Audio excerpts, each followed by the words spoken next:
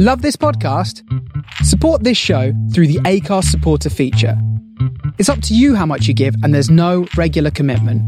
Just hit the link in the show description to support now.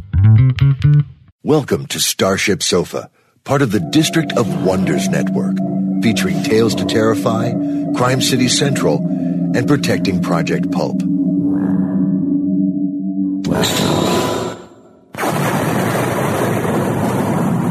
Everyone has a story in the District of Wonders. Come and find yours.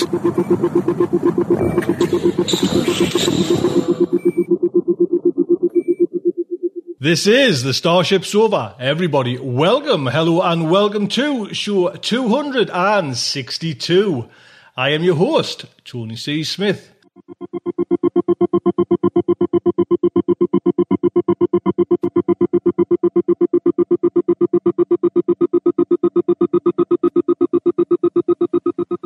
Hello everyone, I hope everyone is fine and dandy. Well, what can I say? Week in, week out, I grumble here about the weather.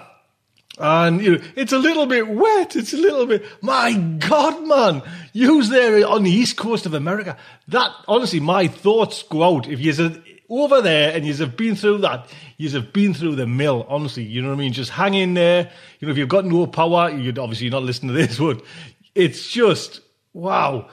I'm not going to grumble about the weather no more. Honestly, just what a time you're having. You've certainly been through the mill. So my thoughts go out to everyone who's kind of been affected by that Sandy storm.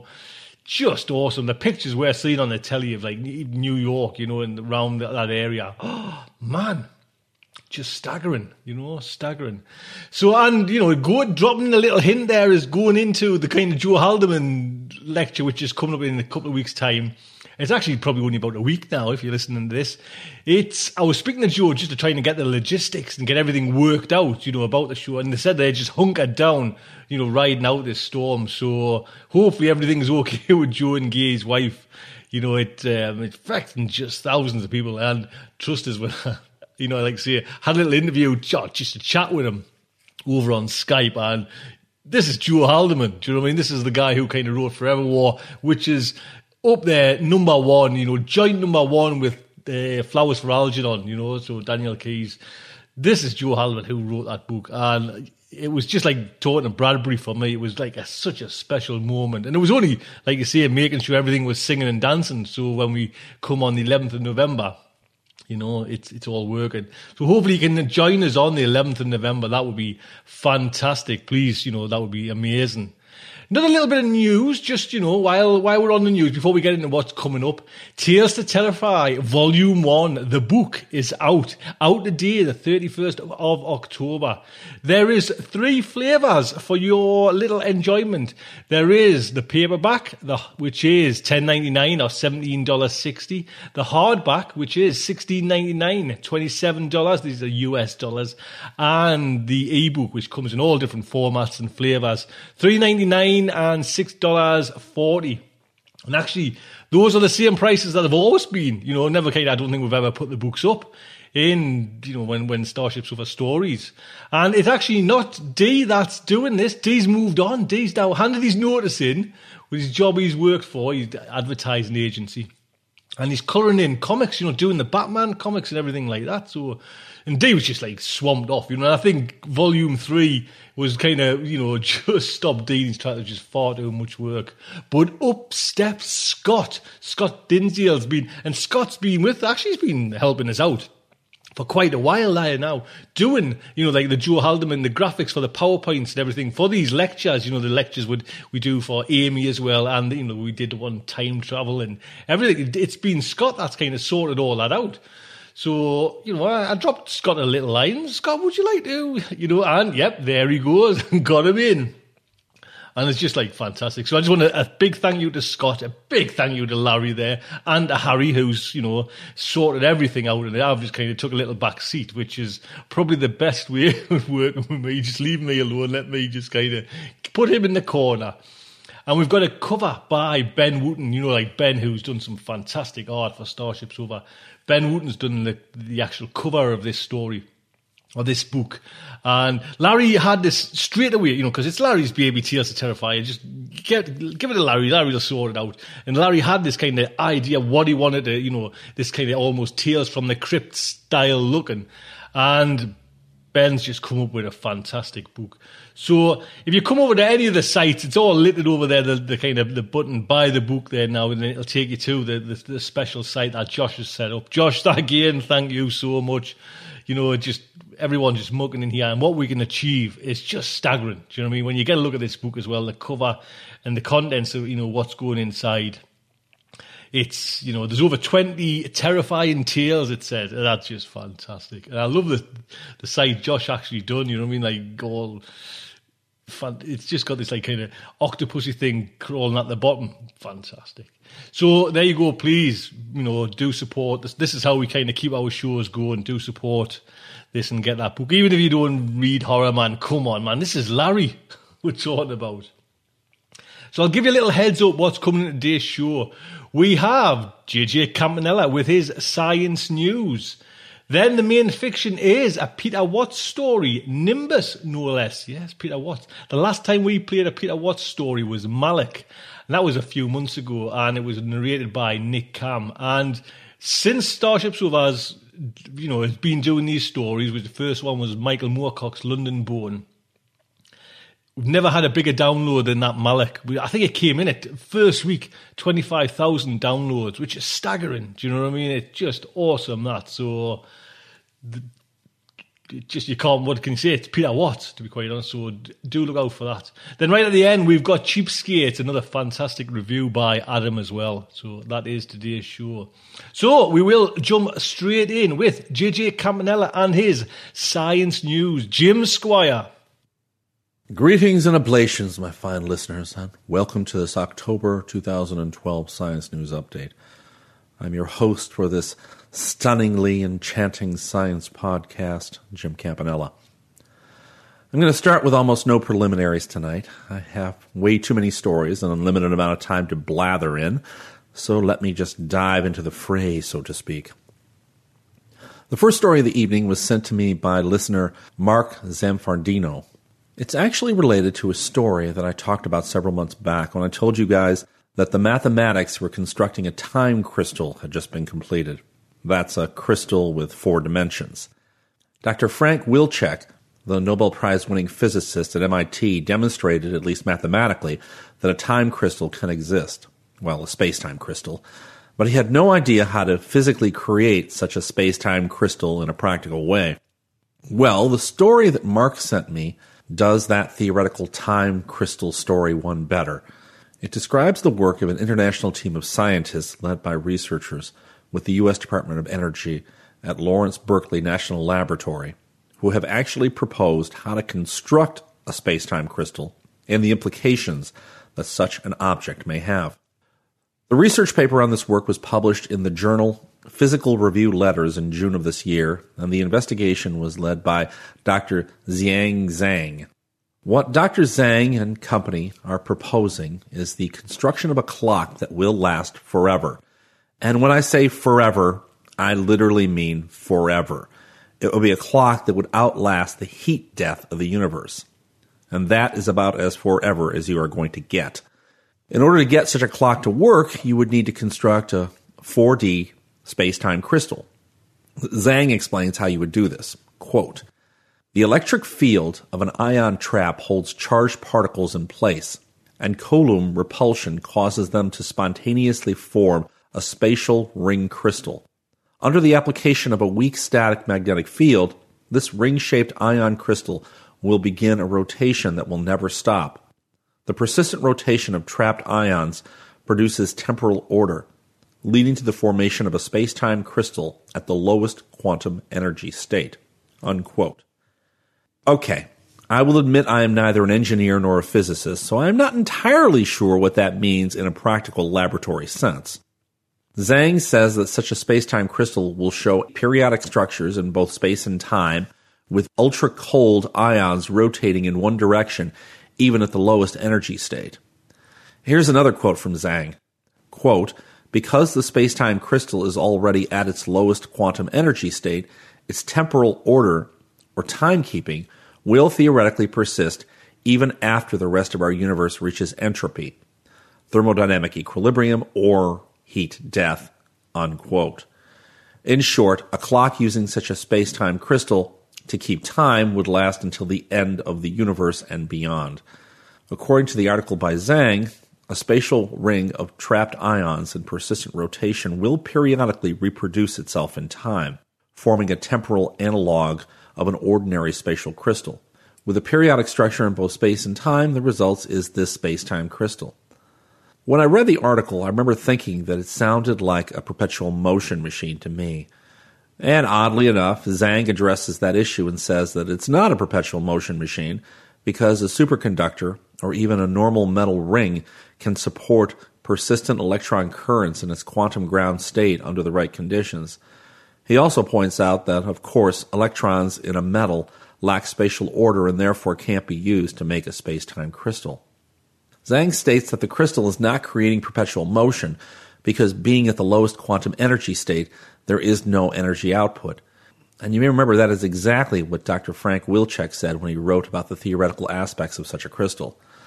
Zhang finishes stating that it might even be possible now to make a space-time crystal using their scheme and state-of-the-art ion traps. He is actively seeking collaborators with the proper ion trapping facilities and expertise. Zhang says, quote, "The main challenge will be to cool an ion ring to its ground state. This can be overcome in the near future with the development of ion trap technologies. As there has never been a space-time crystal before, most of its properties will be unknown, and we will have to study them. Such studies should deepen our understandings of phase transitions and symmetry breaking," unquote. I discussed this with a couple of colleagues. They actually had a couple of decent points. I don't know that Zhang ever actually addresses. The first is that at the heat death of the universe, the temperature of the universe will be at absolute zero. And that pretty much means that there should be no movement of ions or electrons or much of anything else. So it's not entirely clear to me how you can get this thing to work when there's absolutely no molecular movement. I mean, that is the definition of absolute zero.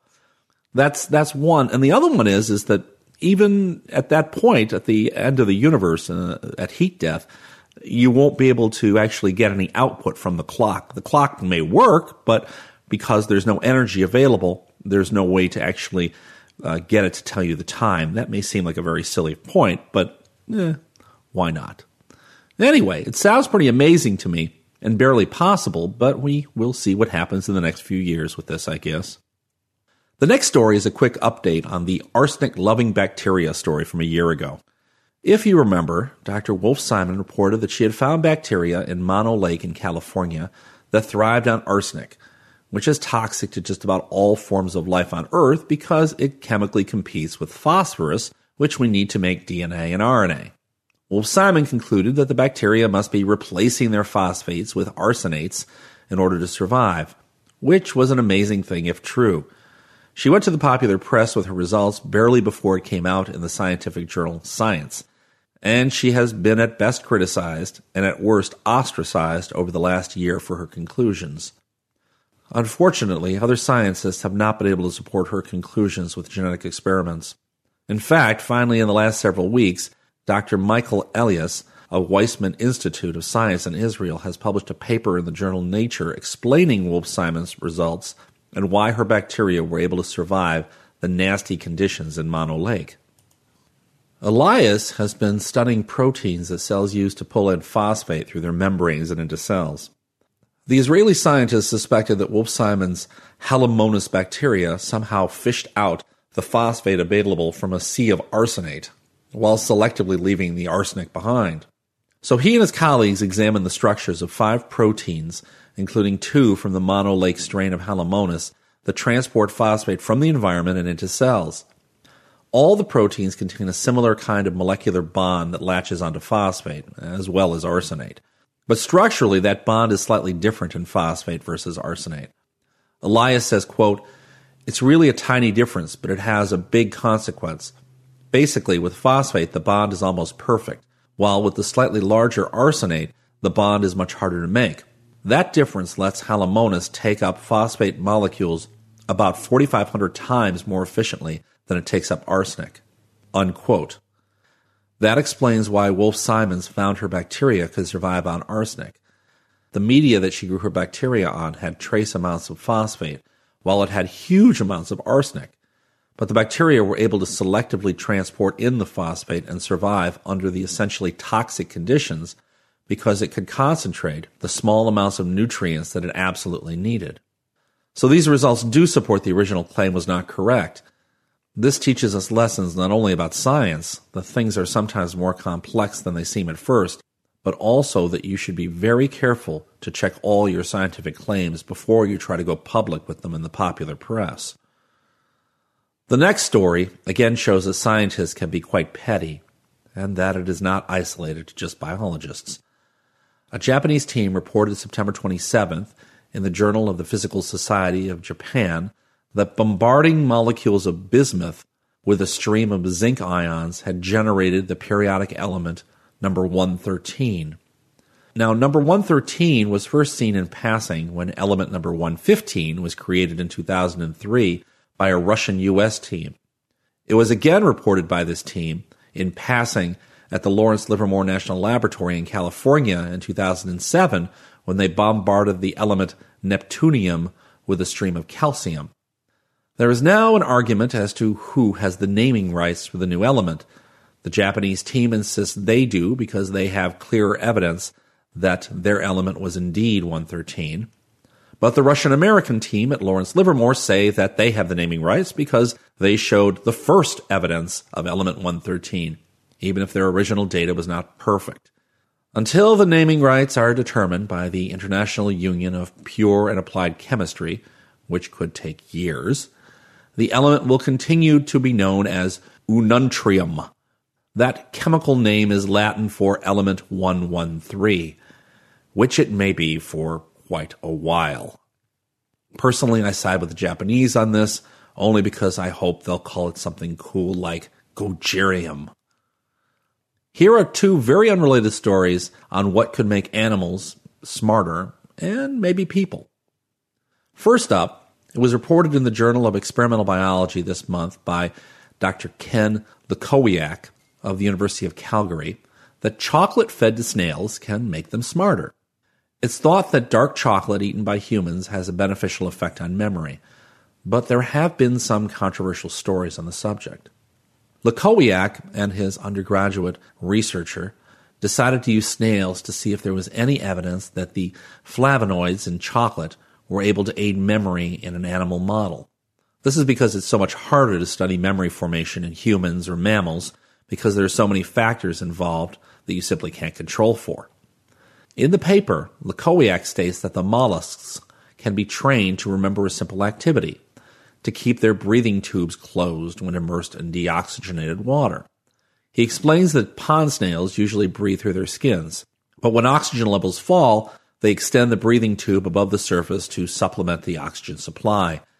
However, the snails can be trained to remember to keep the breathing tube closed in deoxygenated water by gently tapping it when they try to open it. And the strength of the memory depends on the training regime. I have a vague memory of explaining this before to you guys, but I can't remember the exact story. Anyway, Lukowiak treated snails with a 15 milligram per mil concentration of epicatechin. They then performed half-hour training sessions in deoxygenated water to allow the snails to form intermediate-term memories, that is, lasting less than 3 hours, but not long enough to have long-term memories, that is, lasting 24 hours or more. Amazingly, when Lukowiak plunged the mollusks into deoxygenated water to test their memories a day later, they remembered to keep their breathing tubes closed. And when he provided the snails with 2 training sessions, the animals were able to remember to keep their breathing tubes shut more than 3 days later. Epicatechin had boosted the mollusks' memories and extended the duration. But how strong were these chemically induced memories? Having trained the snails, Lukowiak tried to replace it with a memory where the snails could open their breathing tubes. However, instead of learning the new memory, the flavanol-trained snails stubbornly kept their breathing tubes shut. The epicatechin-induced memory was too strong to be extinguished. With his results, Lekowiak is now keen to look directly at the results that epicatechin has on memory neurons. He states, quote, "The cognitive effects of a half bar of dark chocolate could even help your grades. Good news for chocoholics the world over," unquote. Note that we are talking about dark chocolate here, not milk chocolate, which lacks all those lovely, healthy flavanols. So be warned, you'll get nothing but fat eating Hershey Kisses. Now, the second intelligence-enhancing story of the night is related to global warming. It seems that global warming is generally thought of as being a bad thing. But in a story that sounds like a Jurassic Park plotline, it seems that the heat of global warming may make lizards smarter.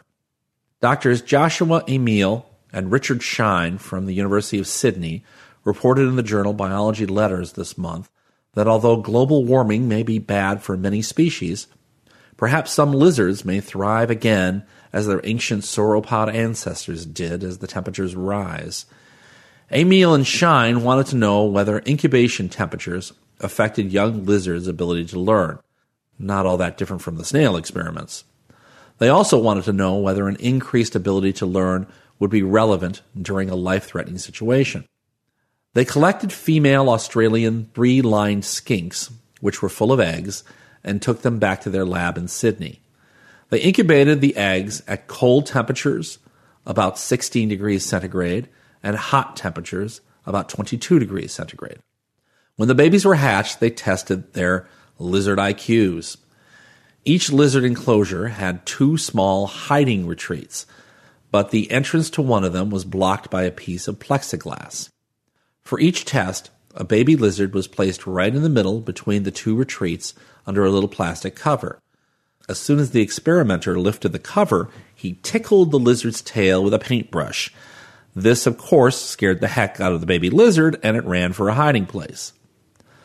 The scientists then counted the number of times that the hatchling chose the wrong place to hide and the time it took to finally find the available retreat. They repeated these trials for 4 days, 4 times a day, with each lizard, and then compared the reptile's success rates through time. In short, they were testing whether the lizards were learning which was the safest place to hide. All the lizard babies learned just fine and made fewer mistakes the more tests that were performed. But as time went by, the heat-incubated hatchlings learned faster and made fewer mistakes than the cold-incubated ones. The result was completely independent of the lizard's sex or size or ability to run. The authors find the result interesting, but their biggest concern was that species such as the skinks he tested would end up having a huge advantage over other related species that physically need cooler conditions for their eggs to develop. They say in their paper, quote, "For such heat-sensitive taxa, increasingly warm nests may generate hatchlings that are unlikely to possess the kind of behavioral flexibility needed to confront novel challenges, and these less flexible species may undergo extinction," unquote. It's just more evidence that global warming, aside from its source, whether human or natural, changes ecological and developmental relationships at all levels. While I've got you on a depressing note, let me just keep that theme up with a bisphenol A update. Every time I think that BPA is about the nastiest substance on Earth, another study comes along and shows an even uglier side to it. This next story comes out of the lab of Dr. Catherine Vandervoort at the University of California, Davis. She studied female monkeys that were exposed to BPA in the womb, and she found that they were at higher risk for abnormal egg development compared with those not exposed to BPA. In female monkeys, as in humans, egg formation does begin before birth. Additionally, because the monkeys in the study did not grow to reproductive age, it's not clear what effect the egg abnormalities could have on their ability to reproduce later in life. Vandervoort states, quote, "Anything that disrupts that process of early egg development is going to have an impact later in life," unquote. She concludes that the egg developmental abnormalities they observed could lead to an increased risk for miscarriages and birth defects and a reduced pool of viable eggs. If that's not bad enough, this story comes hot on the heels of another story that came out a few months ago from a collaborative BPA study done by the CDC and Harvard School of Public Health. Mothers with higher BPA levels in their urine during pregnancy tended to have 3-year-old girls with more anxious and depressed behavior and poorer emotional control and inhibition, researchers found. A similar effect was not seen in boys whose mothers showed high levels of BPA. And also, BPA exposure of a child after it was born had no effect on behavioral and emotional control, according to the study. This is all further evidence that we are destroying our species with the toxic compounds that we are putting into our environment daily. What can you do if you're pregnant? Well, 2 things. First, avoid known sources of BPA by making relatively easy choices, such as not eating packaged or canned foods. Also, stay away from handling cash register receipts. Second, I think we need to start telling our legislators that it is more important that the human species continue to reproduce than the plastics industry makes money. We need to do away with BPA. Canada had the right idea by banning it. Why is it taking so long for the U.S. and other countries to do the same? This may soon become an issue of human survival if we're not careful. There's no telling what will happen with the now upcoming generation of humans. And even if you're not worried about humans, you should start worrying about animals. Mammals that are exposed have the same problems and are having the same problems as humans are. I've invoked the SF horror movie Children of Man before, and I'll do it again. We worry about overpopulation in the world far too much and too often. And I'm just saying that we may overlook our own mortal doom by worrying about too many children and not looking at why we do not have even more kids out there than we do. Whoa, man, what a downer. Dude, you really need to bring it down a few notches. People listen to you for entertainment, man, not to be preached out and scared. Like, you need to seriously chillax. Okay, so you want to be entertained? I think I have a weird, entertaining story for you. The last story of the night comes from Dr. J. Lee Nelson of the Fred Hutchinson Cancer Research Center in Seattle and the journal PLOS ONE. Nelson found male DNA in the brain tissues of elderly deceased females who he was examining for evidence of Alzheimer's disease. He concluded that the most likely place that the DNA came from was from fetal cells provided by the women's male children. Nelson discovered bits and pieces of male-only genes in the brains of 18 to 26 women who died without neurological disease. The male DNA was spread throughout their brains. The study couldn't distinguish if the DNA was from intact, functional male brain cells, though in a separate test of brain tissue from a different woman, Nelson did spot nuclei from male cells in the brain. Earlier studies in mice hinted that these foreign cells can integrate themselves into the brain and start functioning as nerve cells. Cells from fetuses have been found in liver, kidney, and other tissues of once pregnant women, but no one has ever detected such a thing in the brain before. Nelson says, quote, "What's interesting is how the DNA could have gotten there. Male cells from a fetus could have broken through the blood-brain barrier, a wall that protects the fragile brain from pathogens in the blood. But that shouldn't be possible," unquote.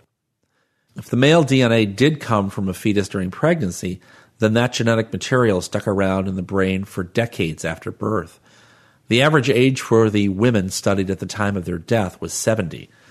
Nelson states, quote, "Maybe these are with women for a lifetime," unquote. By the way, if daughters are feeling left out here, don't worry. It's probable that daughters leave a mark as well on their moms. Presumably, mothers also carry a daughter's genetic material in their brains. It's just the presence of a Y chromosome makes it easier to spot male DNA than female DNA, which is what the mother is already. Now, if you find that funky and disturbing, then I'll go you one further. It's not just mom who has your DNA and maybe cells. Cells from several generations could actually mingle in a single offspring. Because cells also flow from mother to fetus, and a pregnant woman possesses cells from both her mother and her child, that child could inherit his grandmother's cells. Nelson has no idea whether the fetal cells could be beneficial, harmful, or just pointless in the mother's body, though. They may be a good thing. In a follow-up experiment, Nelson found that women with Alzheimer's had less foreign DNA in their brains than women with healthy brains. hinting that these cells from their kids might offer protection from Alzheimer's. Nelson cautions, however, that, quote, those results are too preliminary to be conclusive. In tissues outside the brain, there is preliminary evidence that fetal cells may affect risk for cancer and autoimmune diseases, unquote. Now, what can we conclude from all this? Well, when a mother says to you, I'll always carry you in my heart, dear, she is being more literal than she can possibly imagine. Whoa, mind-blowing, dude. Yes, it is. Well, that's all for me for now. As always, take care. Remember to call your mom today. And I hope I've inspired some of you. Until next time, this is Jim Campanella.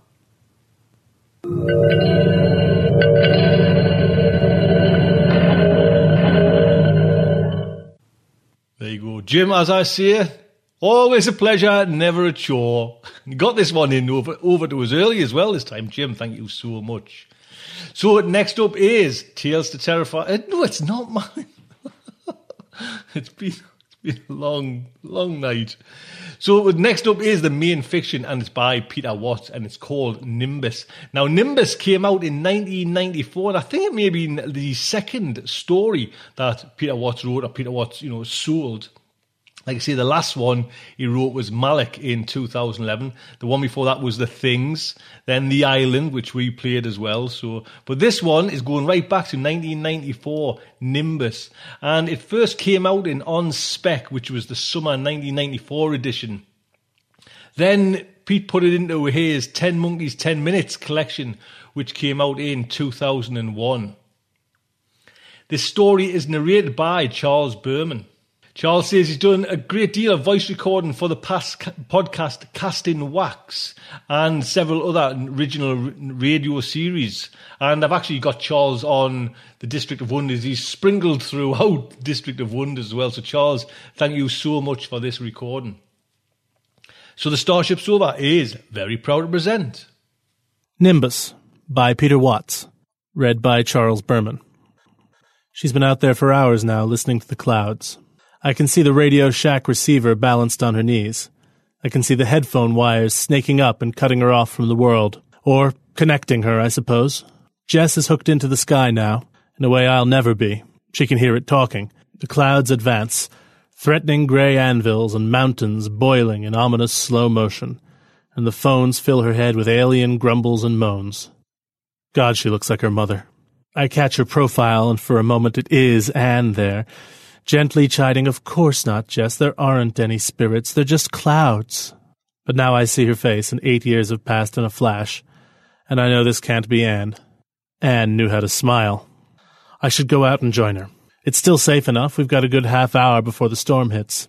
Not that it's really going to hit us, it's just passing through, they say, on its way to some other target.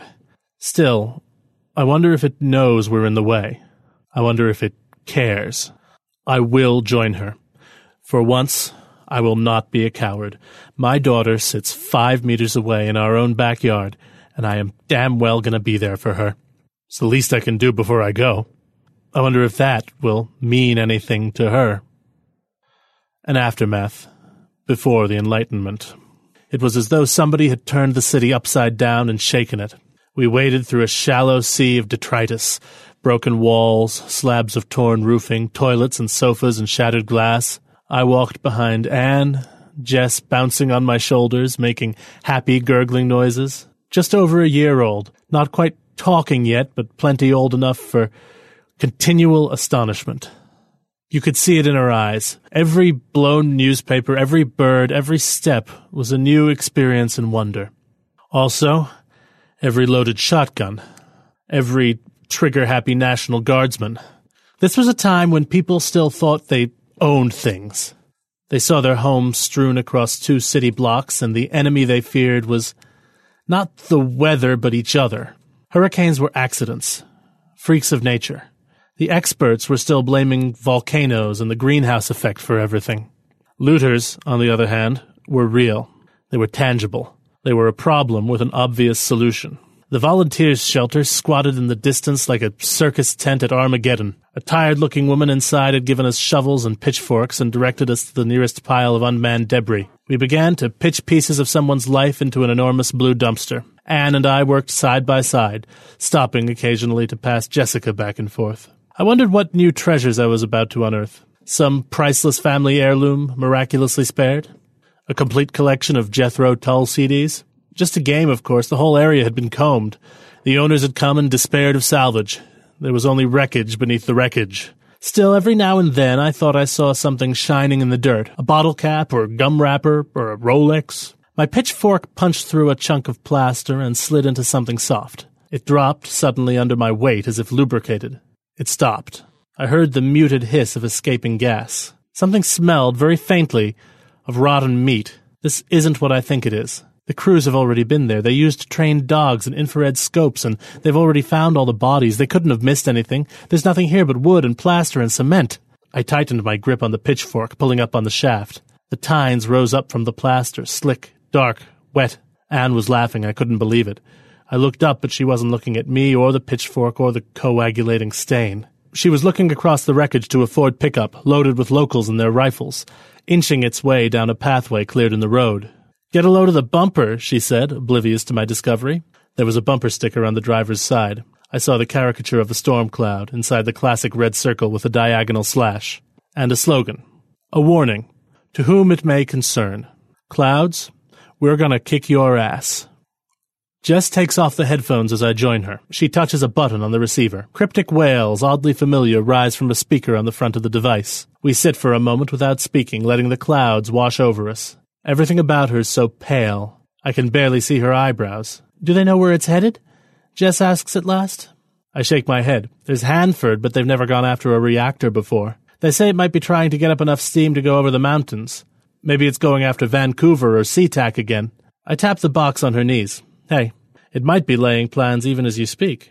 You've been listening to that thing long enough. You should know what it's saying by now. A distant flicker of sheet lightning strobes on the horizon.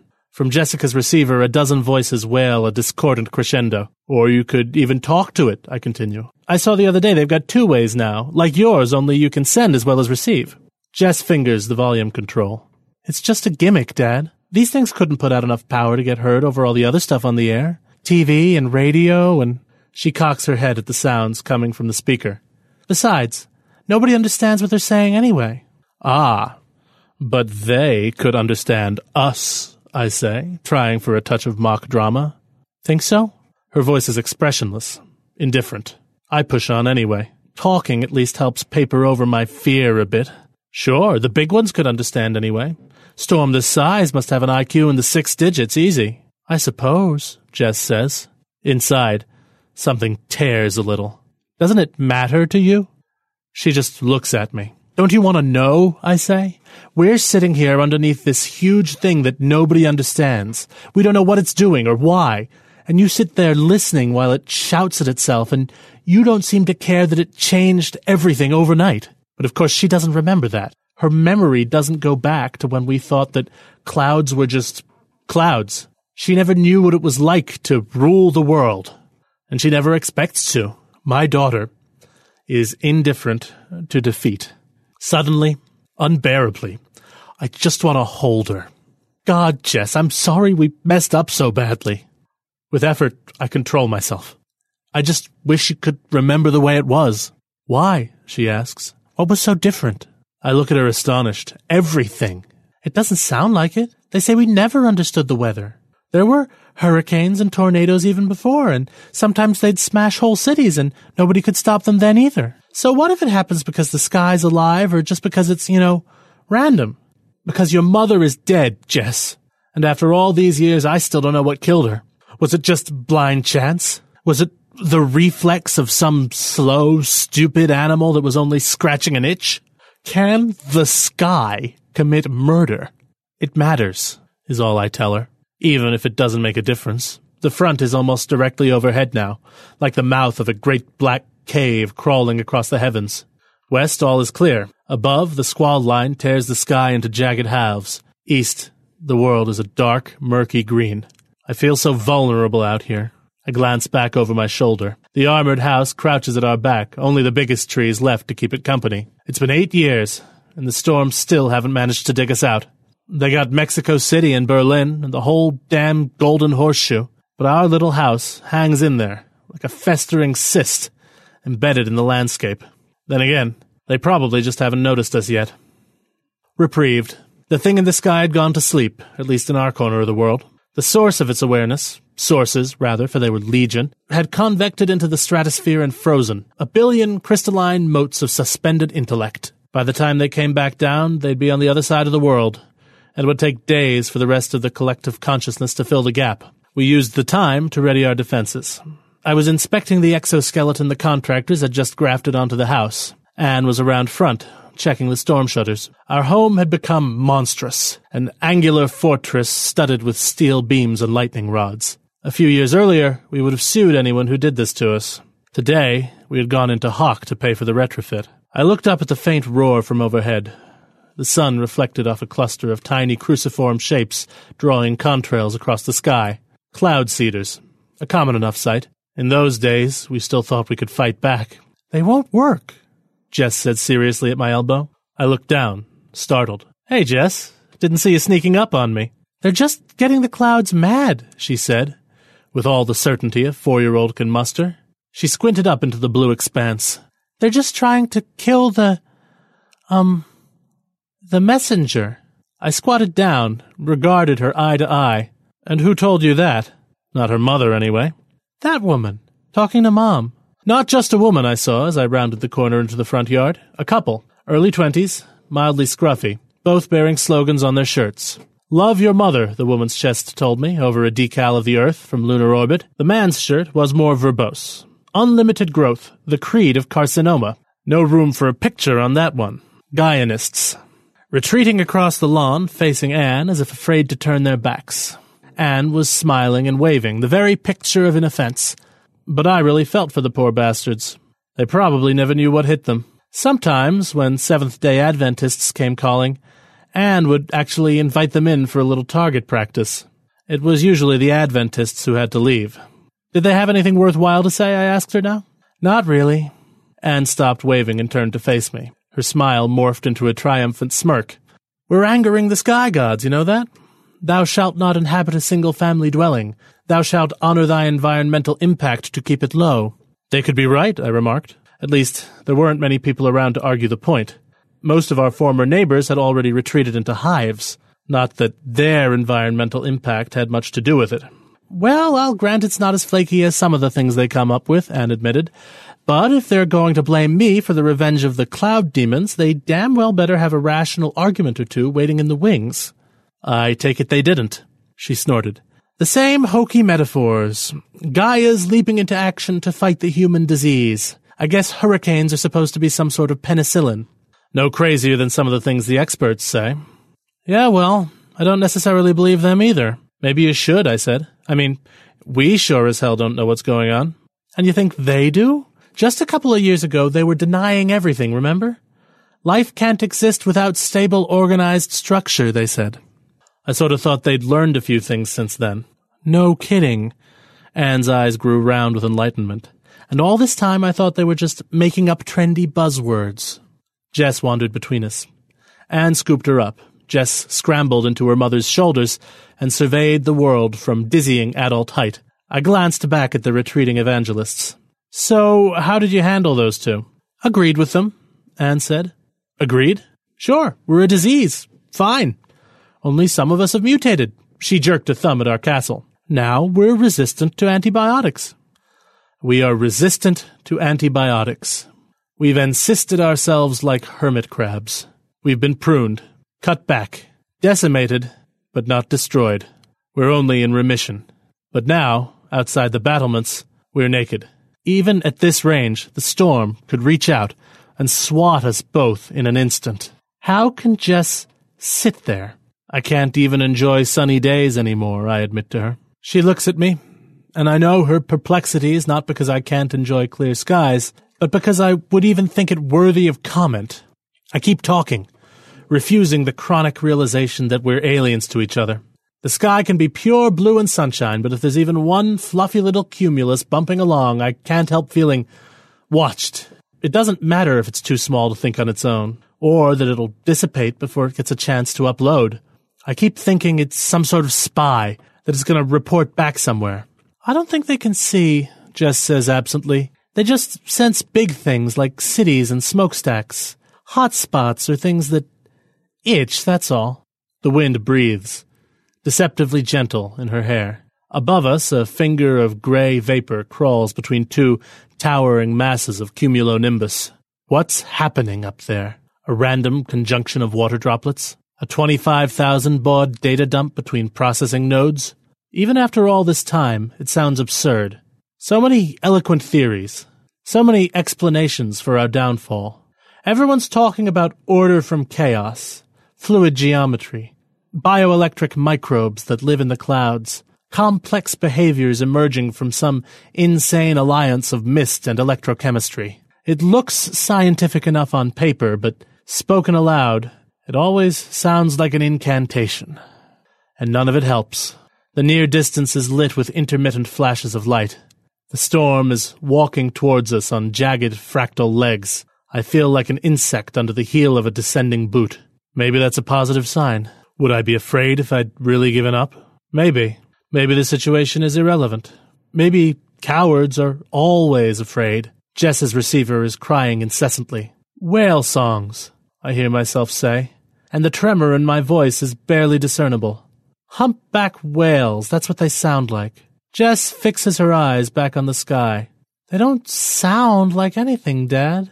It's just electricity. Only the receiver sort of makes it sound like something we know. Another gimmick.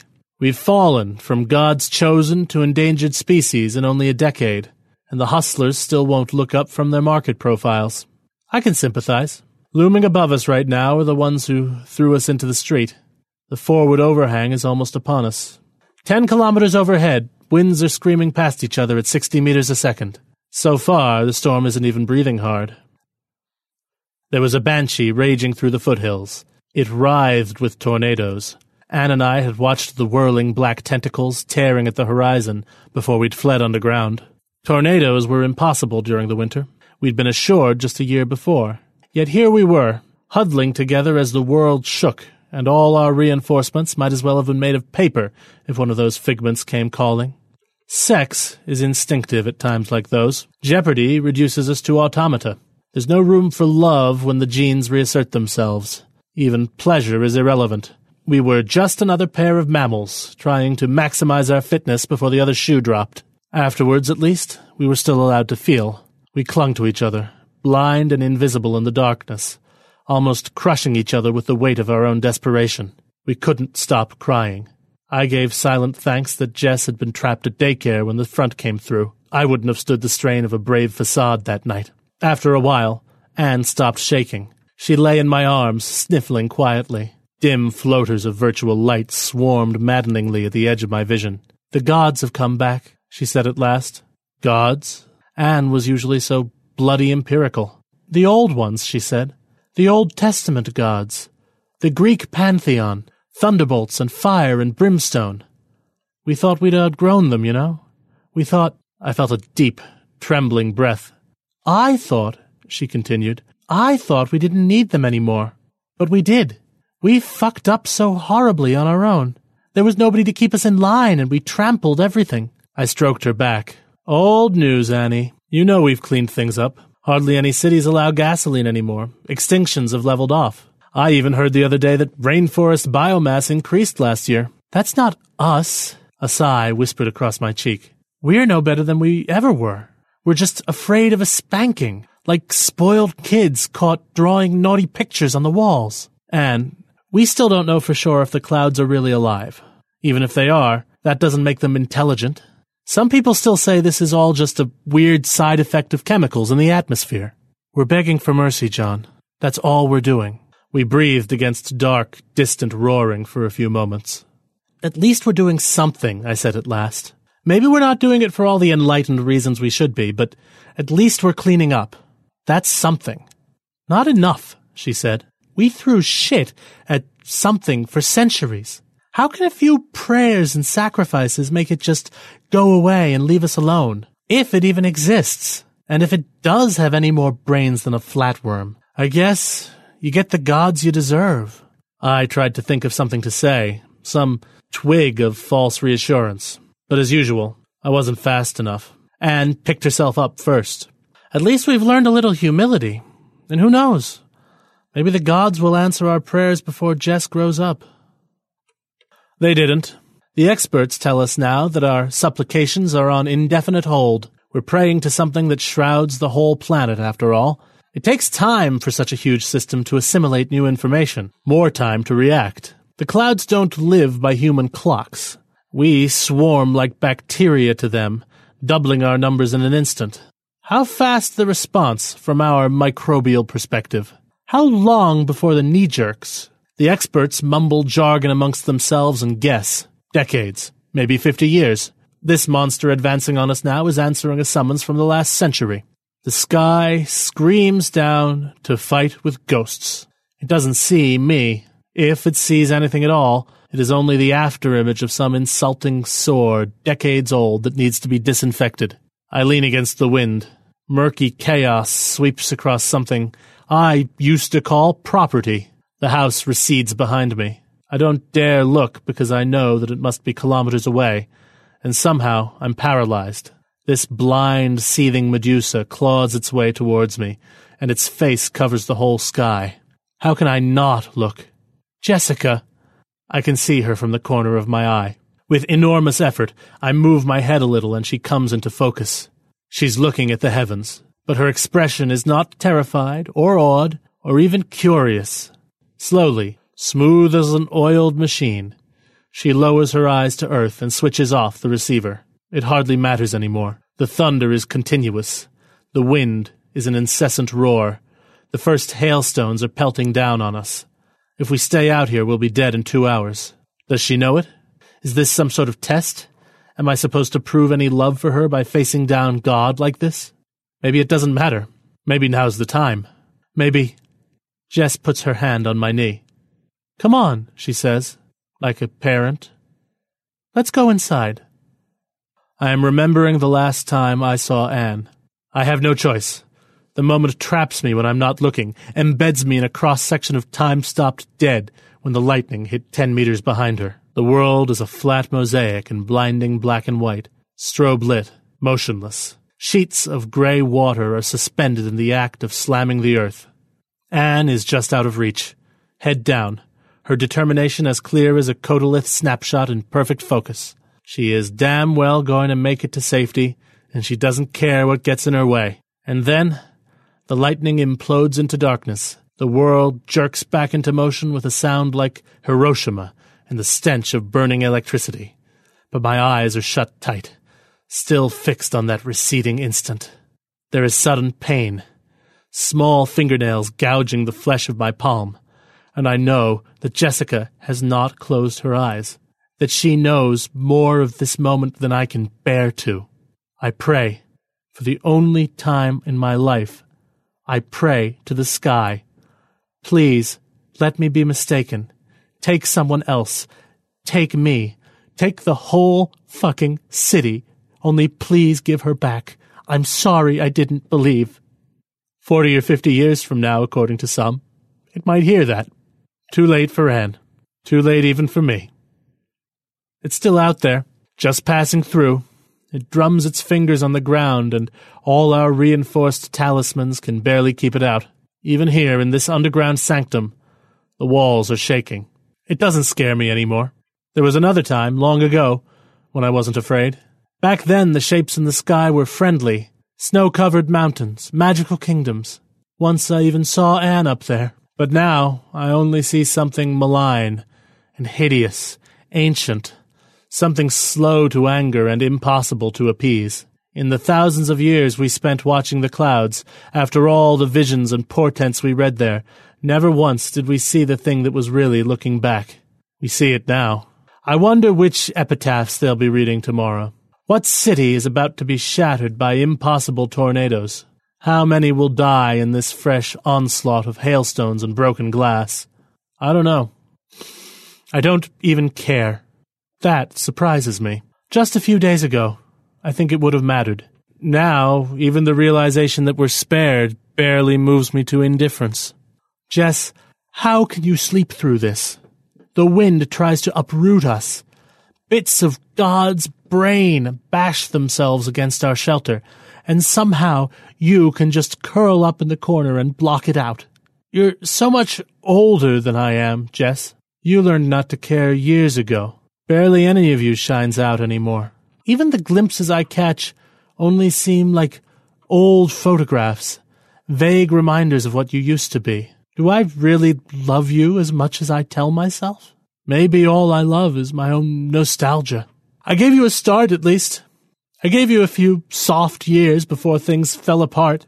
But then the world split in two, and the part I can live in keeps shrinking. You slip so easily between both worlds. Your whole generation is amphibious. Not mine. There's nothing left I can offer you. You don't need me at all. Before long, I'd have dragged you down with me. I won't let that happen. You're half Anne, after all. The maelstrom covers the sound of my final ascent. I wonder what Anne would think of me now. She'd disapprove, I guess. She was too much of a fighter to ever give up. I don't think she had a suicidal thought in her whole life. And suddenly, climbing the stairs, I realized that I can ask her right now if I want to. Anne is watching me from a far, dark corner of the room, through weathered, adolescent eyes opened to mere slits. Is she going to call me back? Is she going to berate me for giving in? Say that she loves me? I hesitate. I open my mouth. But she closes her eyes, without a word.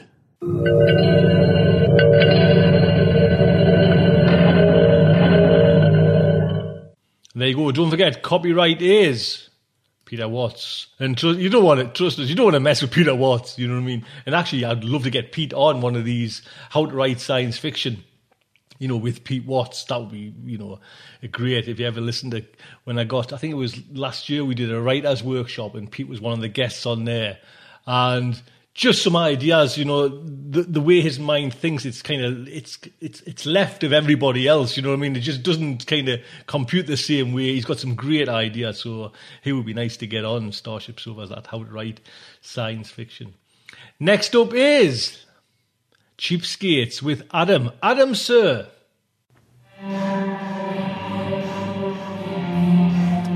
Greetings to my fellow coach class passengers aboard the Starship Sofa. My name is Adam, welcoming you to a special Halloween edition of Cheapskates.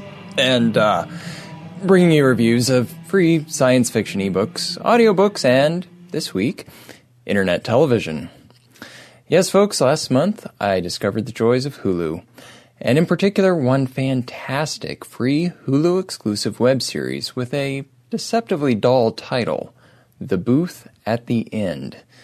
And for folks over in the UK, it sounds like you can actually watch it on FX UK. I'm not exactly sure what genre it's in, as I've never watched a show quite like it, but Hulu calls it science fiction, so I'm going to run with that. The set is about as simple as it gets. A single interior of a standard, inexpensive diner, one of those holdovers from the 50s. But the simple setup belies the deep complexity of the plot and characters struggling with difficult moral issues. Here's the premise. At the booth farthest from the door of the diner, the booth at the end of the title, there sits a nameless man with a book. People come to him and ask him for something they want. He cracks open the book, looks at it for a moment, and tells them what tasks they have to do to be certain that what they want will happen. The only other rule is that they come back to him and describe the experience to him while he takes copious notes. They don't have to do the task. It's always their own choice. And not doing the task doesn't mean what they desire won't happen on its own either. The audio from this trailer gives a good sense for the flavor of the show. I heard you can do things. I give people the opportunity to do things. But you can make things happen, like magic. There's something you need? I want to be prettier. What we do is we make an agreement. What do I have to do? I offer you a task. You do the task. You get what you want. Tasks. So if I do this thing, my son will live. Do you make all the people that come to you harm someone? I need to know one thing. How can I know you're not the devil? You can't. I was wondering what happens if I don't do this thing you asked me to do. I'm not gonna rob a bank. Look, I want you to stop her from wanting what she wants. That's not the offer. No, that's on hear the me out. table. I can't. I already killed the guy for you. You want more? What one begins, one must finish. We'll make it stop. I can't. Give me something. A token of proof or something. Start. See what happens.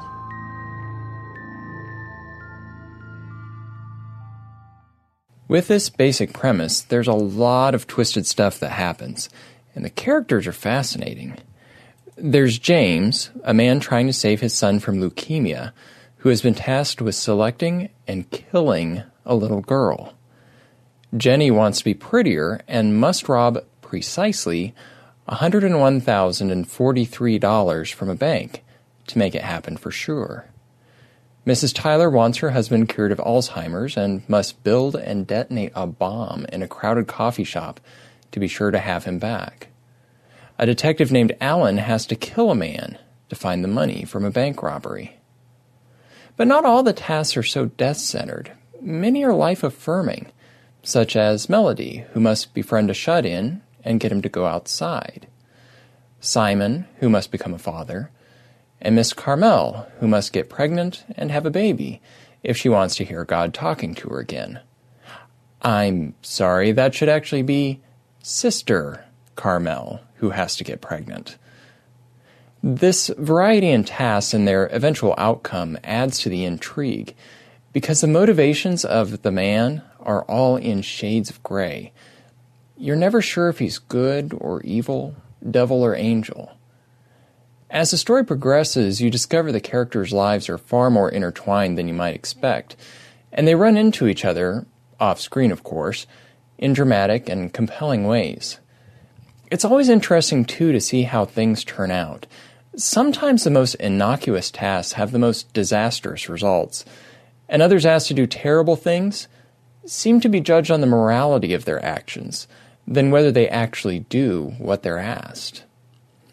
But my favorite plot point and character is Doris, the full-time waitress at the diner with startling blue eyes.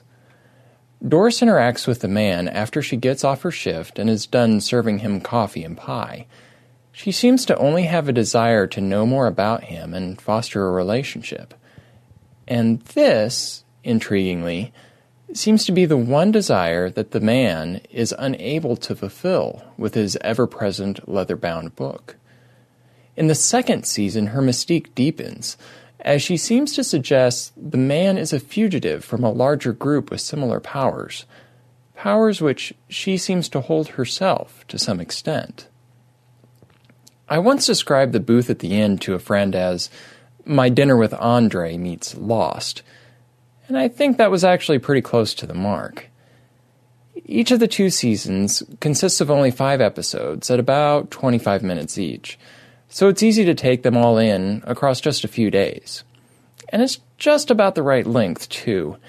There's only so long you can watch this premise before it begins to feel a little repetitive. I'll post a direct link on my blog for you to find the series on Hulu. It's well worth your time, and it's sure to make you think. Now on to today's main review, which I need to set up a little before I get to the review proper. Some of you might remember in the Ray Bradbury Memorial episode, I recommended joining a free online college-level course in fantasy and science fiction at a site called Coursera.org. I hope that some of you were able to join it and that you enjoyed the experience. For myself, while I joined the course, I ran into the same problem that I had in my college Western Civilization course. Namely, that I'm not a fast enough reader to complete an entire book once a week and still live the rest of my life. In college, fortunately, if you attended the weekly lecture and group sessions and managed to get a decent idea of a book's content, there wasn't much need to read every last word and still get the A grade. On Coursera, with no grade on the line, all that happened was I ended up not reading, participating, or writing essays at all. This makes me sad, but at least it won't wreck any grades or careers. However, there was one book on the reading list for the Coursera class that was held in common with my old Western Civilization course. Mary Wollstonecraft Shelley's Frankenstein. I'd always felt that I'd cheated myself by not getting around to reading the book, either during the class or afterwards, and I consider it a personal failing that the first book titled Frankenstein I read was by Dean Koontz, not Mary Shelley. Frankenstein has been cited as such a foundational book in the origin and development of science fiction that I feel I should not continue ignoring it. So, at long last, I have finally taken the step of reading and now reviewing Frankenstein. A part of me trembles at the hubris of this act, nearly on an equal with that of Victor Frankenstein himself. Frankenstein is such a classic. Daring as an amateur reviewer to appraise this work that has been analyzed and critiqued to death, pun very much intended, seemed at first to be beyond me. Still, like Victor, I heedlessly forge ahead. I'm hoping, given this audience, that I can dispense with a lot of the detailed background on the author and inspiration for Frankenstein.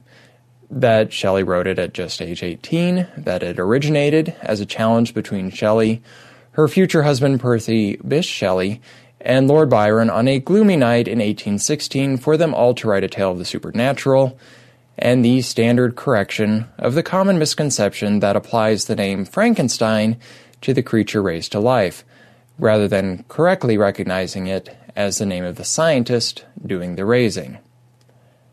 I don't have to do any of that, right? If you find you really need that background, well, we have Google for a reason, yes?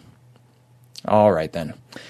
Standard background out of the way, I'd like to approach Frankenstein in a similar way to how I took on A Princess of Mars by Edgar Rice Burroughs early on in Cheapskates.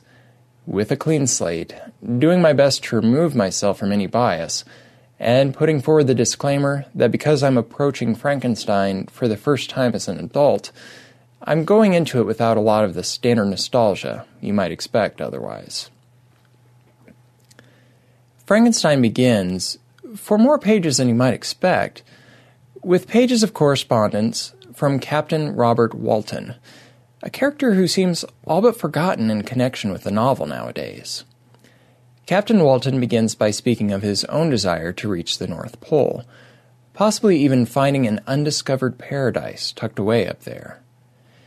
That plot concept is intriguing in itself, and it's something I wish we could have held on with a little longer. In fact, at some point, I think I'd like to do an alternate Frankenstein story exploring just that diversion from the narrative. Captain Walton making it to the North Pole, and what he found there. Actually, forget I said that. Delete.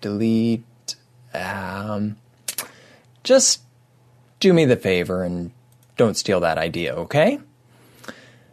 The narrative gets an extra layer of intrigue after Captain Walton's crew sees an enormous figure making its way by dog sled north across the ice sheet. Not long after, the crew picks up the title character of Victor Frankenstein himself, stranded on a melting raft of ice. And after he recovers from near death, we move in another layer into the frame story, with Frankenstein taking over the narrative. Shelley loves playing with these layers, and I have to admit, I like this aspect too. Somehow drilling down and down like this seems to lend credibility, and I enjoy how the style subtly shifts depending on the narrator. The rabbit hole does go pretty deep, at my count 5 layers deep at its farthest, so it's best not to think too actively about it if it starts hurting your head.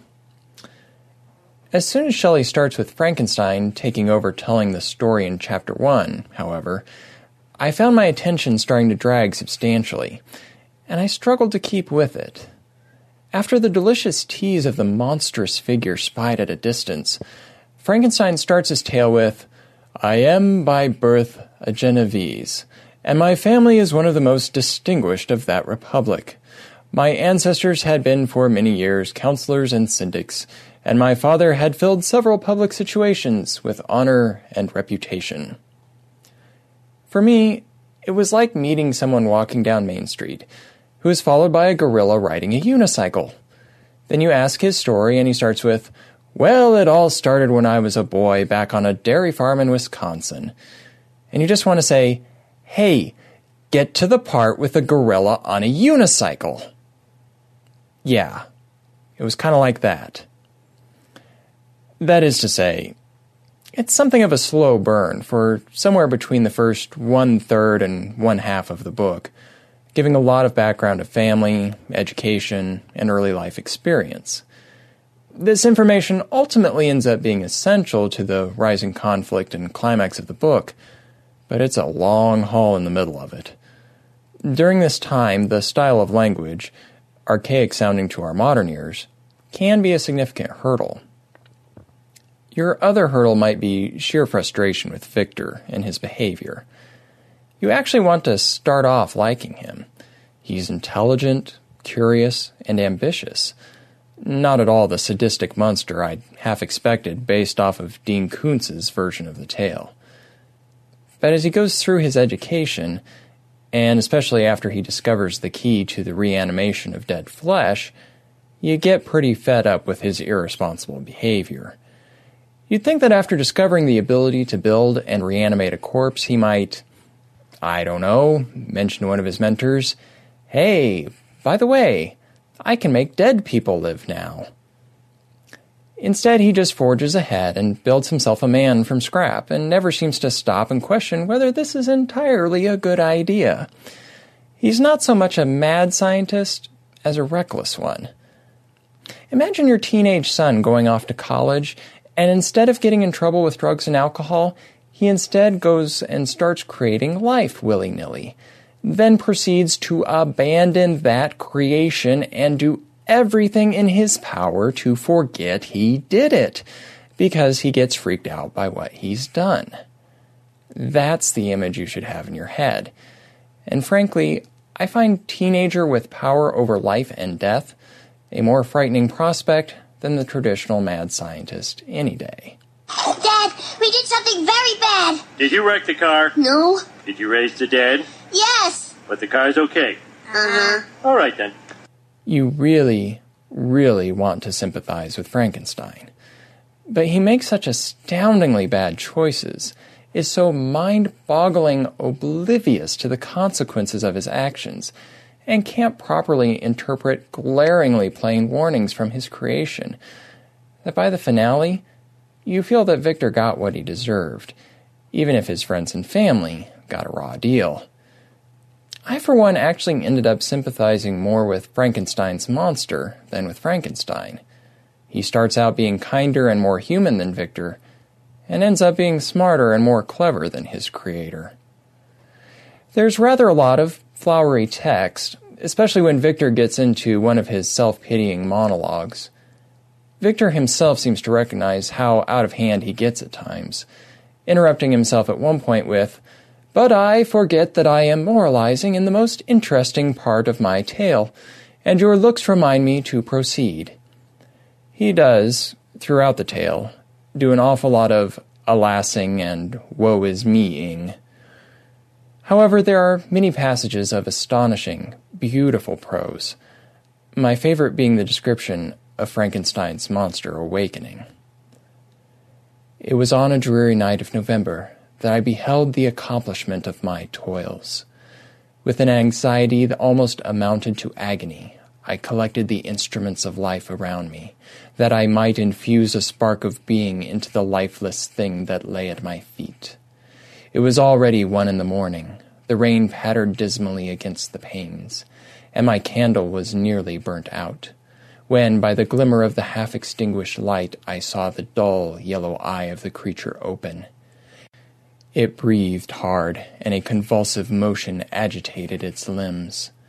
How can I describe my emotions at this catastrophe, or how delineate the wretch whom with such infinite pains and care I had endeavored to form? His limbs were in proportion, and I had selected his features as beautiful. Beautiful! Great God! His yellow skin scarcely covered the work of muscles and arteries beneath. His hair was of a lustrous black and flowing, his teeth of a pearly whiteness, but these luxuriances only formed a more horrid contrast with his watery eyes, that seemed almost of the same color as the dun white sockets in which they were set, his shriveled complexion, and straight black lips. You can just see it, can't you? Another aspect of the book that surprised me was just how much geography and nature plays a role in the novel, almost its own silent character. I found it beneficial to pull up images of the locations mentioned in the book as I read, everything from specific mountains located in the Alps, to the frozen wastes of the Arctic, to the wave-blasted shores of small islands off of Ireland. The scope and grandeur of these locations really enhances the epic plot, making the characters appear smaller against such a huge backdrop. At this point, I'd like to talk a bit about genre. I find it interesting how this is considered the first work of science fiction by many. To a certain extent, yes, I can see the precursors of science fiction, especially because science and the scientist are taking center stage. But at the same time, to borrow an evolutionary metaphor, I see Frankenstein as more of a transitional form rather than the first of its species. Despite movie images of crackling electricity, beeping machinery, and strange dials, there's only the tiniest amount of science present. There's the concept of being able to raise the dead to life, but the technical details are vague, to the point of being basically non-existent. Truly, I saw more of the tradition of romance and melodrama in the work than the beginnings of science fiction. Again, to borrow an evolution metaphor, I never would have looked at this fish and thought it would end up as a man. As I look at the overall work, I come to the conclusion that I ultimately enjoyed the plot, the format, the characters, and the elements that would eventually steer toward science fiction, spare as they were. But in the end, I didn't enjoy what I saw as the book's ultimate message, that science is a scary, dangerous thing, and that some parts of nature are to be known by God alone. Speaking personally, I think that God has given us intellect and curiosity for a reason. And while there is such a thing as ethical and unethical science, we do the Creator and the creation a disservice to classify areas of research as not meant for man to understand. As usual, please feel free to get a discussion going on this either at the StarShipSofa forums or on my own blog site, cheapskatesreview.wordpress.com. One final note. I found it fascinating the number of scenes that I was just certain were in the book, but proved to be completely absent. For example, I thought for sure there was a scene where Frankenstein's monster befriended a little girl, and they began to throw pretty flowers into a river. The monster, in his innocence, decides that the little girl is also pretty and would enjoy being thrown into the river. He does so with his unnatural strength, drowning the girl. This entire scene is not there, and for the life of me, I have no idea where I picked it up. And I could swear, just swear, that the book ended with a fight mano a mano between Frankenstein and his creation at the very top of the world in the Arctic. Again, it's not there, and I'm baffled where I got the idea.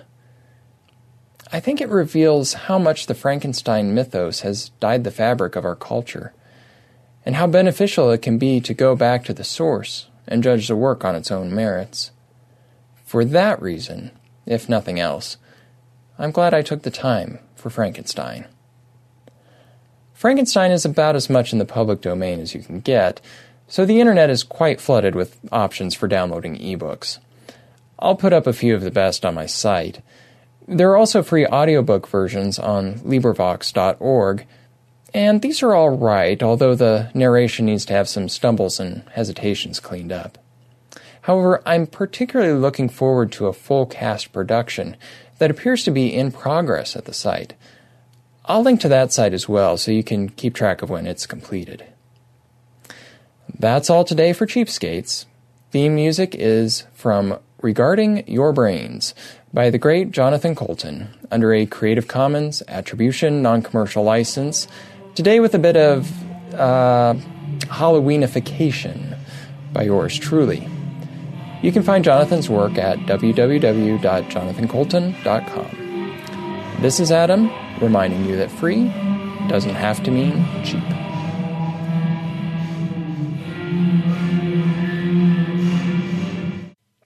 There you go. A very timely Cheapskates. Thank you so much, Adam. I just love these. It makes us excited doing StarShipSofa, especially when the content we've got in there now as well. So that is today's show. I hope you enjoyed it. Do spread the word. Do treat yourself to Tales to Terrify Volume 1. That would be lovely if you could. Just helps support. What better way to support? Get one of our books. That would be fantastic. And do think about coming along to Joe Haldon. Every time I see it, man, it's just unreal. You know what I mean? 11th of November. That would be fantastic. We have done it and tested it, and everything's singing and dancing, so that will be fantastic. Hope you can join me there. Big thank you to everyone who's donated. There's a couple of people there, and I'm not going to mention names, but you know who you are. Thank you so much. Honestly, trust us, it was brilliant. Thank you. Until next week, I'd just like to say good night from me.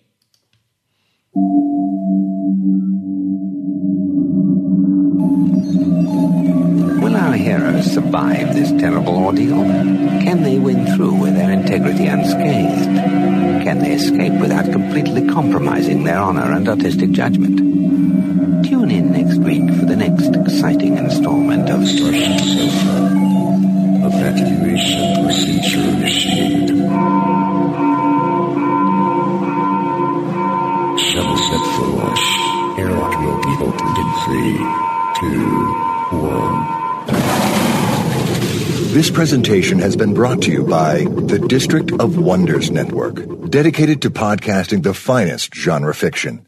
You can learn more about the District of Wonders and their many literary productions at their website, www.districtofwonders.com.